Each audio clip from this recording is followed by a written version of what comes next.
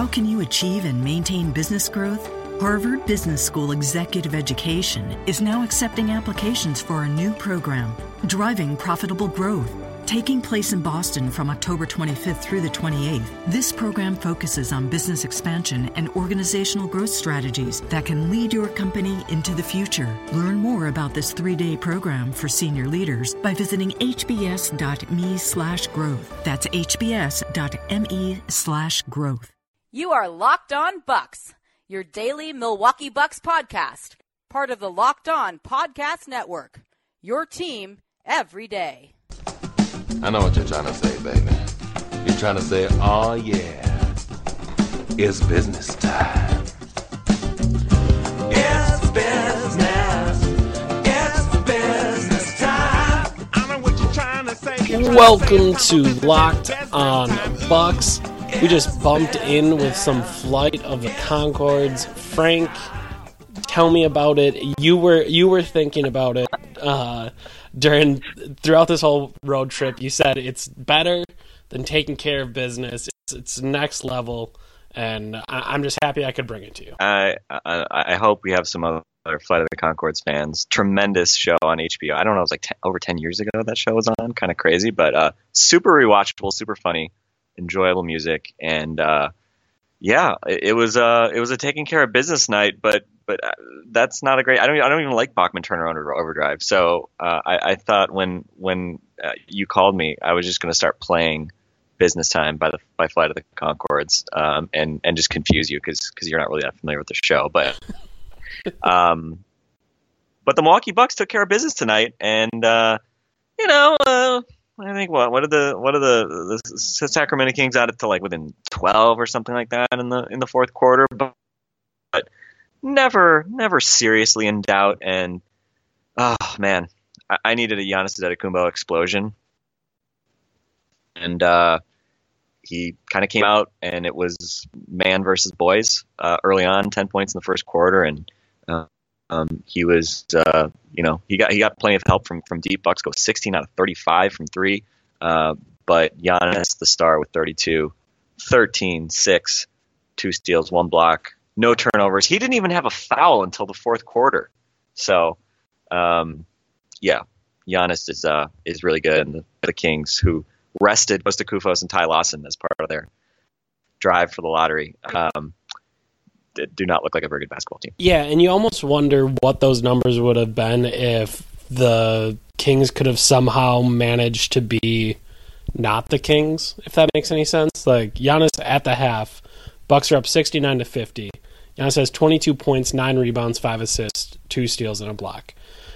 So just doing some quick math in my head, that's a triple-double with 40 points, 18 rebounds, 4 steals, and 2 blocks. Like, if we're going to go at that same rate. Like, and I would say as the game went on, I think not that they were taking possessions off or messing around or anything, but that third quarter had kind of a general malaise to it as the Bucks were just like, okay, this Kings team's awful. They're clearly not trying to win. They're resting guys that could help them out. Like, they're trying to lose. They're not very good, and we are getting literally whatever we want. And during the third quarter, they had some shots miss. They had some extra passes that weren't really necessary because obviously the Kings were not playing very well.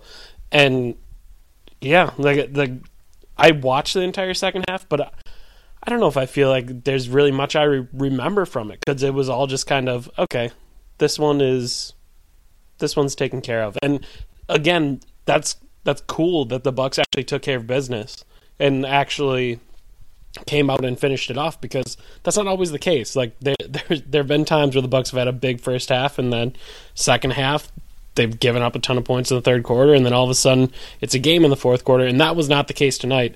And like you said, kind of business time. Is that the name of the song? Business time. It was business time, and they took care of it all night long. Yeah, and the second quarter was really the difference. 44-26, the Bucks take the second quarter. I mean, for as much as Giannis was the star, he had a couple of his. I think he had 2 of those drive, spin, dunk plays. Had one of the more spectacular blocks you're going to see, kind of coming from over Scalabissier's shoulder to block a dunk attempt, and he went crashing to the ground, and like, hey, Giannis, please don't be hurt. And then he ended up getting the ball and making a pass and fell down like 5 seconds later, making a pass for an open guy. So Turbo Giannis was on tonight, and but as good as Giannis was, maybe the highlight for me, Jason Terry playing the villain in Sacramento, where they do not care for him because he refused to report. I don't know how many years ago it was that he was traded there, and they ended up releasing him because he didn't want to play there, and the fans remember that, and Jet embraced it. Jet hit 3 threes tonight, a couple of them in that big second quarter. Was going in full WWE heel mode. Jet flying, doing the hand to the ear, begging for the booze, and kind of feeding off it. So a great night for Jet, and Spencer Hawes. Spencer Hawes played well against his former team. That's where I was gonna go. That's where I was going to go, too, because for some reason, that second quarter, there was just booze raining down the entire time. And in my head, there was no way I was drawing those connections. No way. No way no. I had no idea. If I didn't have a wonderful broadcast team for the Milwaukee Bucks and Jim Paschke and Marcus Johnson, I would have no idea why they were booing Spencer Hawes and Jason Terry. Like, those things in my mind were just so insignificant in the past that I would not even think twice about it. But yeah, both those dudes. Terry wanted it, and same thing with Spencer Hawes. He comes in, hits a couple threes, does his weird German 3 sign. Do we have any idea why he does that? Do you know what I mean when I say that? Wait, what is a German 3 sign? So, you know the very famous scene in Inglourious Bastards where they're in the underground bar, in the underground tavern, and he signals for three shots of whiskeys as an American or an English person would. And then he said he knew because of that, because he didn't do it with the thumb. So the thumb and then the first 2 fingers, that's how the Germans would say 3. Spencer Hawes does that when he hits threes. So he'll hit a 3, and then he'll throw it up like that. Were you more of a 3 goggles guy, or 3 monocle guy? I'm okay with anything. I just did I've never.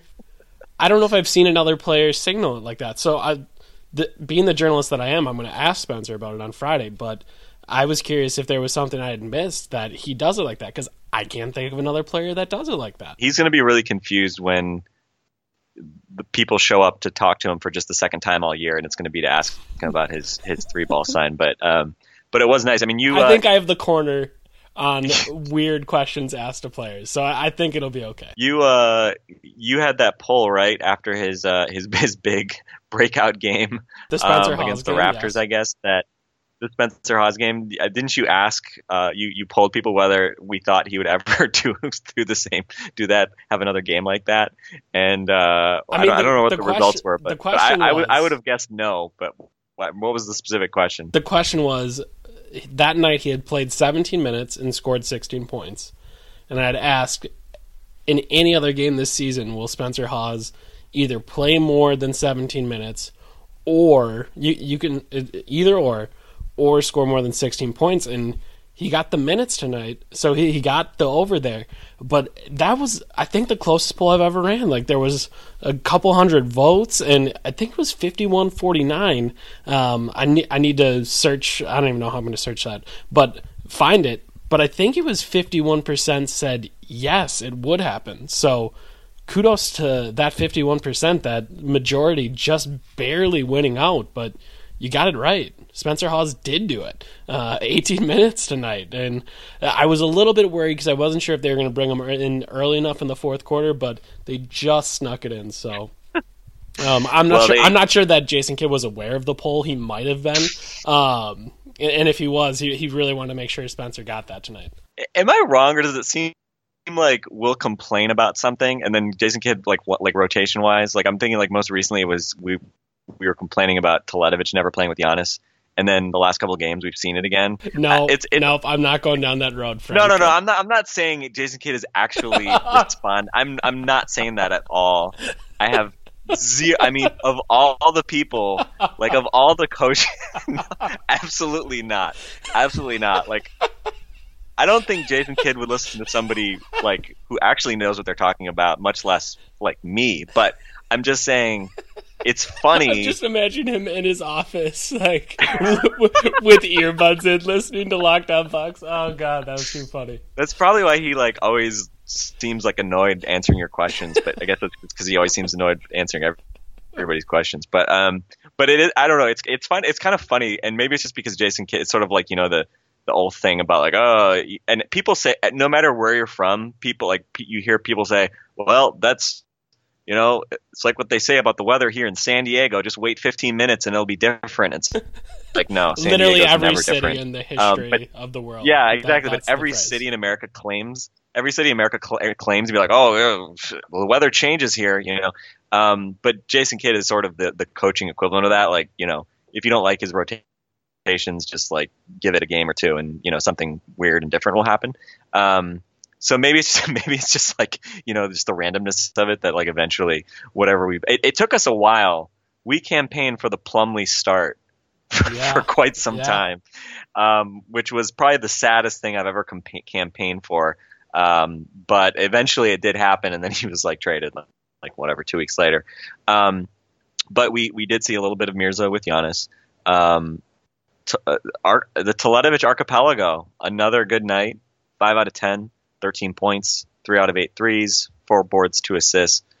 Shout out to Mirza getting 20 minutes. But yeah, I mean the 16 out of 35 number from 3. I mean, that really speaks to how porous a couple things speak to how porous the Kings defense is and was. One, the fact that, you know, Giannis and everybody else who went inside did not encounter much resistance unless it was Willie Cauley-Stein meeting them at the rim, which, you know, he did get 4 blocks. But for the most part, I mean, the Kings are not a good defensive team. This is a young team. They don't really know what's going on. They have nothing to play for. And probably not surprising that, you know, Greg Monroe, 5 out of 6, 15 points. You know, Thon Maker hit a couple early hook shots, which was nice to see. Not something we see very often from him. I don't know how good I felt about it, because the first one certainly looked a lot like a John Henson hook. The first one he should have just dunked, and then he spun back into the middle of the lane and barely got that righty hook over. The second one was a little more confident. You know, still only playing 12 minutes. John Henson, who you just mentioned, he was out with a hurt hand. I guess his what was his left hand was hurt last night. His left thumb. When he fell on that Lillard crossover, he must have landed on his thumb, I guess. And of course he's only a fake right-handed player, so that's a big deal for Henson to hurt his left hand. So, but yeah, all the Bucks big guys. I mean, Hawes took 4 shots and scored 10 points, 2 out of 3 from deep.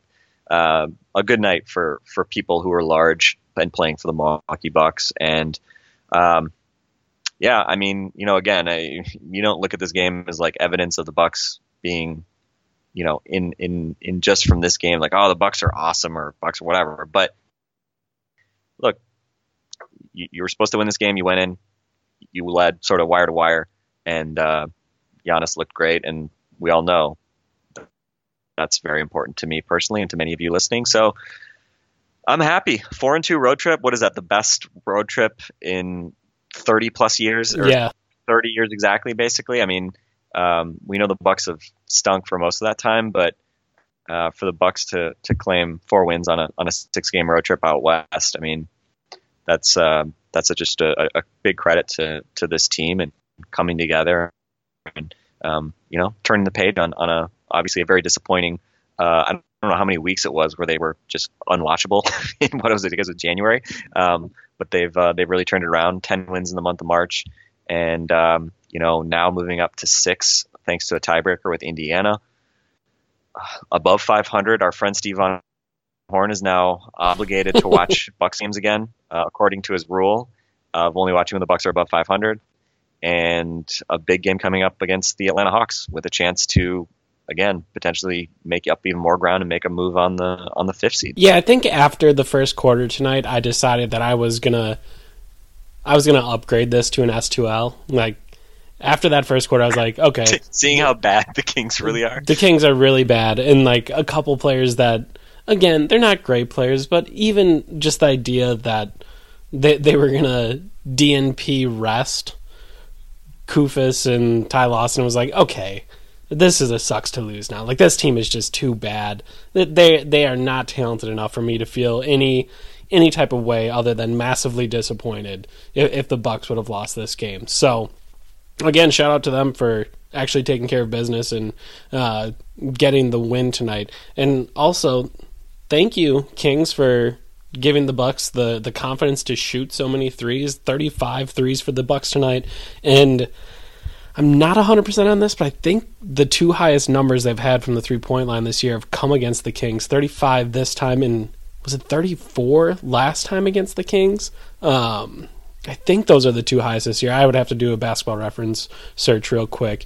But I'm pretty sure those are the two highest. So that's, to me, even if there is no carryover effect, even if there is nothing that's going to make the Bucks in their next game want to shoot more threes, to me it just feels good to see them shoot that many threes, to look like a modern NBA basketball team. Like, that to me is just exciting, and to see so many guys contribute to that number, because obviously you have Mirza get those 8, Hawes shoots 3 of them, makes 2 of them, Middleton shoots 6 of them, makes 3 of them, Brogdon shoots 4, makes 2, Snell shoots 3, makes 1, Giannis made 1 and he took 2, Thon took 1, Delly took 2, Jason Terry took 5. Like, just seeing those numbers is very pleasing to me. And again, it probably has a ton to do with the Kings and just how porous their defense is. But still, I will gladly take that and just be happy that the Bucks went out of their way and shot that many threes.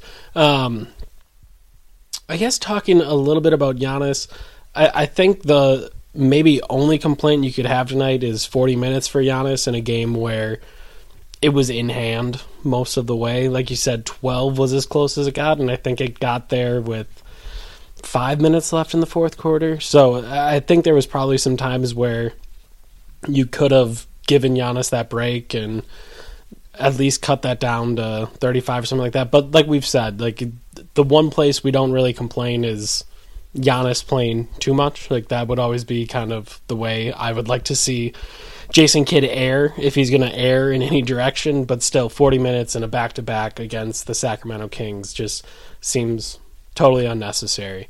So hopefully that doesn't have any ill effects moving forward, and the Bucks will have another one at home on Friday against the Hawks. And again, that's a big game. Okay, I have a question for you, Frank, and it was an observation I made during the game. I don't know if it's crazy. I don't know if it's wrong. I am genuinely very interested to hear what you think. Has Chris Middleton's shot gotten flatter? It's always been on the flat side, but has it gotten flatter now that he's returned from this injury? You know, he's never had a lot of lift, like in terms of his legs on threes, and obviously the upside of that is that, you know, you'd think that maybe he's less prone to sort of getting tired because he's not, you know, relying on, you know, getting much elevation, and hopefully it's, you know, it's more consistent. You know, he doesn't get tired shooting those.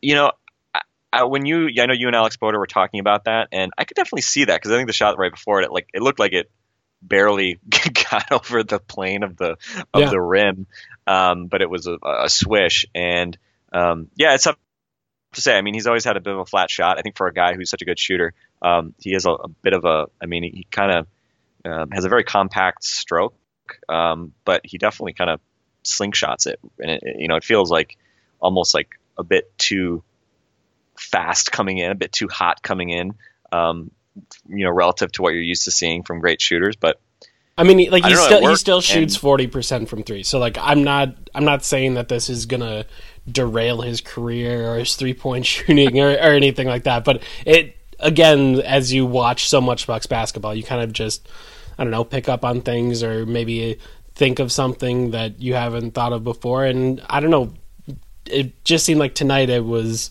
one of those situations where it's like, is it flatter than it used to be? Like, am I going crazy? We talked about, one of the concerns we had when Chris was coming back was, a lot of times, you normally think, well, a guy coming back from a leg injury, he's just going to want to shoot jump shots. He's not going to be dunking on people or whatever. But Chris, that wasn't his game anyway, and the dunking on guys' part. So we kind of wondered, well, is that more of a problem then? Because he's a jump shooter, and is his jump shot going to take a while to come back? Because just his legs and his rhythm aren't necessarily going to be there. But the flip side was, he doesn't really jump much to begin with, and it seems like maybe I don't know if he's jumping even less, but maybe it's just second out of a back-to-back or something. But certainly, the fact that he doesn't jump maybe that's why he's come back and not really missed a beat as a shooter. I mean, he came in tonight shooting 48% from three. We would like to see his volume go up, only taking 3 attempts per 29 minutes so far, but obviously taking 6 threes tonight out of his 11 shots. That is nice to see. That's more of the type of shot selection I would certainly like to see. Yep. Interestingly, he didn't have any free throws tonight. Only had 1 free throw each of the previous 2 games. So after getting a fair bit of run at the line in the previous games, 8 out of 9 against the Lakers, 7 out of 7 against the Clippers, only 2 out of 2 in the last 3 games combined. So interesting. That's the trade-off. Obviously, if he's gonna shoot more jump shots, then he's gonna get to the line less. So there is that efficiency trade-off. Threes we like. That's efficient. Floor spacing good. But again, if he's not kind of going at the defense a little bit, then he's not going to draw as many fouls. But look, whatever. Chris Middleton, what he's doing right now, relative to what our expectations were. I mean, start of the season, I was not banking on Chris playing at all. So for him to be coming back and being such an anchor of everything the Bucks are doing right now, and being just so kind of reliable and consistent, and I think just again the kind of dynamic of the team just changes a bit with Chris playing the 3. I think from a spacing standpoint, obviously we've talked about it's a bit easier to create spacing around Giannis when you've got basically 3 guards on the court with them, or if you want to call Chris kind of a pseudo guard. So let's see. I'm trying to think. You get to see Thon play 12 minutes tonight, which is nice. Maybe you'd want to see him play a little bit more, but still, you get to see double digits. So, everybody wanted to see the Spencer Hawes revenge game, right? People were pretty excited about that. I will totally admit that they were pretty excited about him getting past the benchmark set by the Spencer Hawes game. So, I can't really think of anything else. I mean, the continued absence of Terrence Jones, it remains fascinating. Just 2 minutes tonight, only in garbage time, and you would have thought if John Henson is out, the most logical person maybe to slot in there would be Terrence Jones. As we've said, we kind of understand what we're going to see with Spencer Hawes. We understand what he's about. So you would think Terrence Jones would get a little bit more run. It just continues to be weird that you would sign someone and then the coach would not play him at all. I don't know. It's just weird. Yeah, I mean, again, I don't think Terrence Jones really matters for the Bucks in the grand scheme of things. He's at this point he's really a pretty traditional power forward, and given he's not really a floor spacer, he's definitely not the kind of player that is becoming more relevant in the NBA. For sure. And given that we are proud passport holders to the Teletovic archipelago, we of all people probably can't complain too much, because with Beasley out and Jason Kidd despising the idea of Terrence Jones playing, it's meant more run for Teletovic, and yes. Obviously he's had some key minutes in the fourth quarter in Portland, and then tonight obviously was part of that 3-point parade that the Bucks had. So yeah, it's strange. I imagine Terrence Jones and his agent are having interesting conversations these days, but I don't know. We'll see. Onward and upward. I think that's all I got, Frank. A butt kicking like this is very hard to try to drum up any sort of debate or topics to discuss. The Bucks boat raced the Kings, and that was that. And I don't have any other thoughts. So the Bucks win 116-98 over Sacramento. That completes a 4-2 6-game West Coast road trip. As Frank mentioned, that's the best in 30 years. So it's a significant run by the Bucks, and it puts them in a great spot. Let's take a quick look at the playoff picture. I think that's been something we've been trying to do to close out these shows.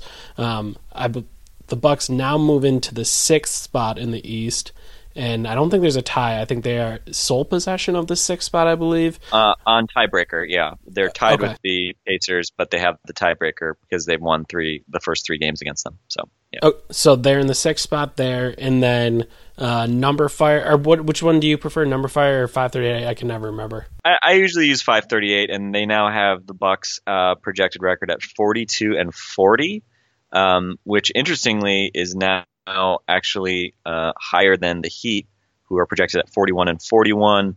The Bulls are 40-42. The Pacers also 42-40. Let's see, the Pistons dropped another. I mean, they got killed by the Bulls tonight. They've dropped 38-44. The Pacers lost in Boston, so I mean, not a shocker, but they also did not have a competitive night, so that helps. And if you look at the the playoff probability, Bucks now moving up all the way to 86%, and obviously a lot can change between now and the end of the season. So, before you go and lock in your bets, be aware things can move. These numbers tend to move pretty quickly as teams form change. But yeah, I mean, I think what were we saying a week and a half ago? It was at I think like 30% or so. So certainly the Bucks 4-2 road trip out west does wonders for your projection. All right, so we will get you ready for the weekend tomorrow. That'll be a Friday game against the Hawks, a Sunday game against the Bulls, and then the Bucks will kind of switch back and forth between road and home the rest of the way as they got this big road trip out of the way. So we'll see where they go the rest of the season, but more importantly, we'll be back here tomorrow to talk to you and get you ready for the weekend. So for Frank Mann, this has been Eric Name. This has been Locked On Bucks. Bucks win 116-98 against Sacramento, and we will talk to you tomorrow.